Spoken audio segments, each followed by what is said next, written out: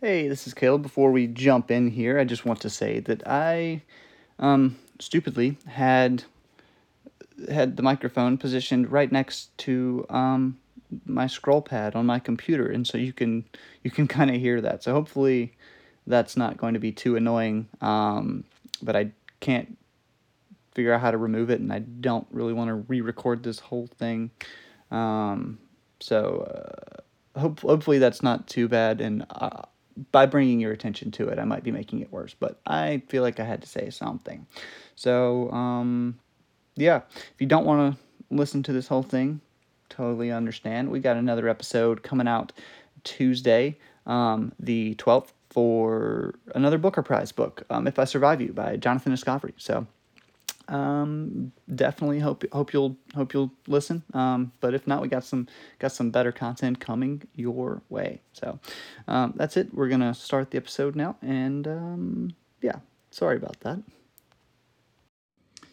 Alright, I was going back and forth on where I wanted to do this, but hello and welcome to Cafe All Lit.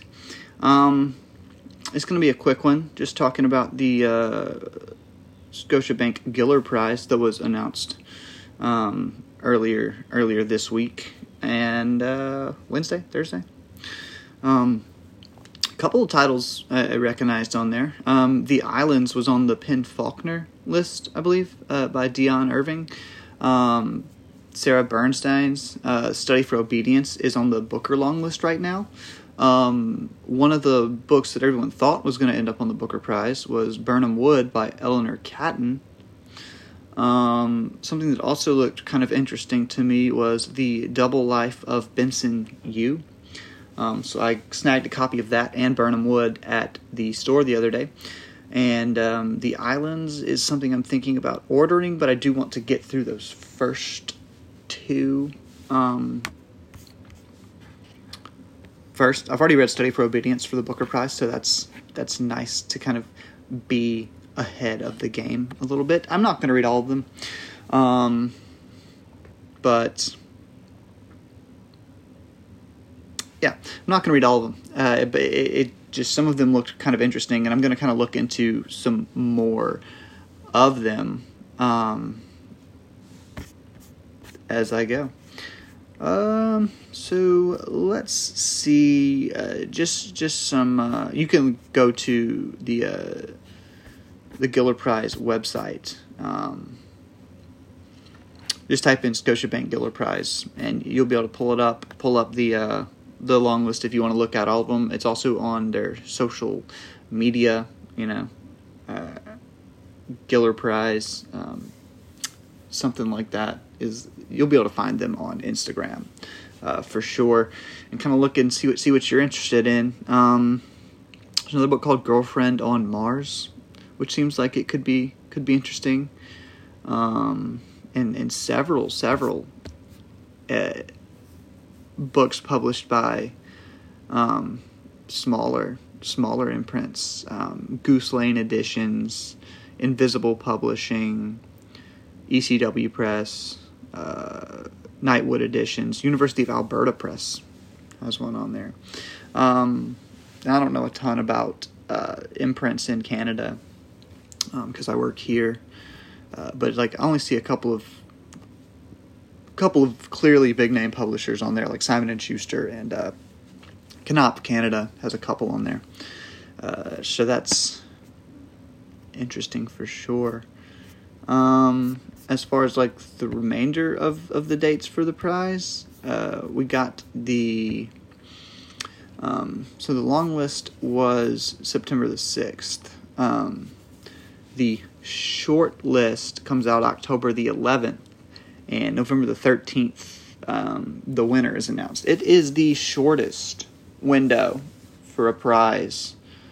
Well, I take that back. The National Book Award is slightly more condensed, but I feel like we kind of getting spoiled with the Booker Prize this year. It's much more spread out, I feel like, than in years past. Give us more time to read through and really dig into all of the books. with that, I just recorded another episode for Tuesday for If I Survive You, the Jonathan Escoffery book, and I also sort of gave an update on my Booker reading, so you can look forward to that. The 11th shortlist is announced, and the 15th or the 13th of November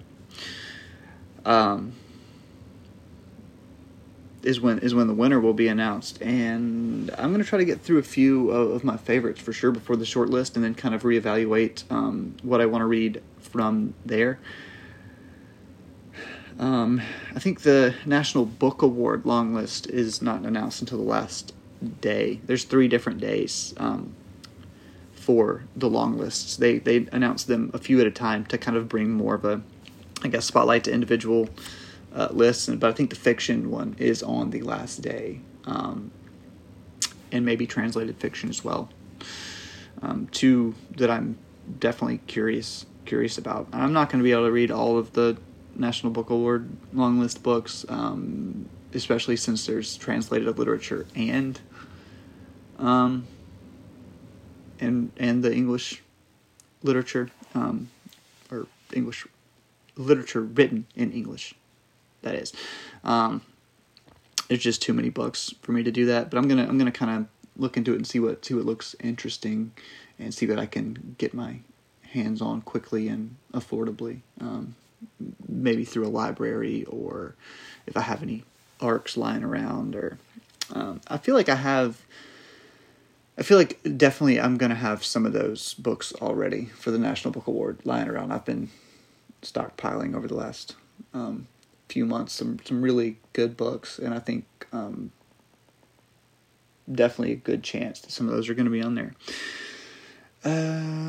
So yeah, this was a Giller Longlist episode that ended up being a National Book Award Longlist preview, I guess. But it's just a, little quick hitter on a Sunday afternoon, full-length episode for If I Survive You in the Booker will be up on Tuesday, and then I will have something on Friday. I took the last week off, Labor Day week, and I was just busy catching up reading, and just didn't really feel like talking to a microphone. So hopefully that allowed you guys to catch up. And not that I feel like I was the one keeping y'all from doing that. But if you are listening, I appreciate you, and hope you continue to do so. As always, feel free to slide into my DMs on the Instagrams and let me know what you think about books. Yeah, I think that's it. Keep it short, keep it sweet, keep it simple. And I will be back on Tuesday with a brand new episode. So, y'all have a good rest of your day, whatever time you're reading this. And if you're reading this as the clock is about to if you are listening to this as the clock is about to turn over to a new day, I hope that day is good as well. Yeah, that's all I got. Until next time, as always, keep on reading.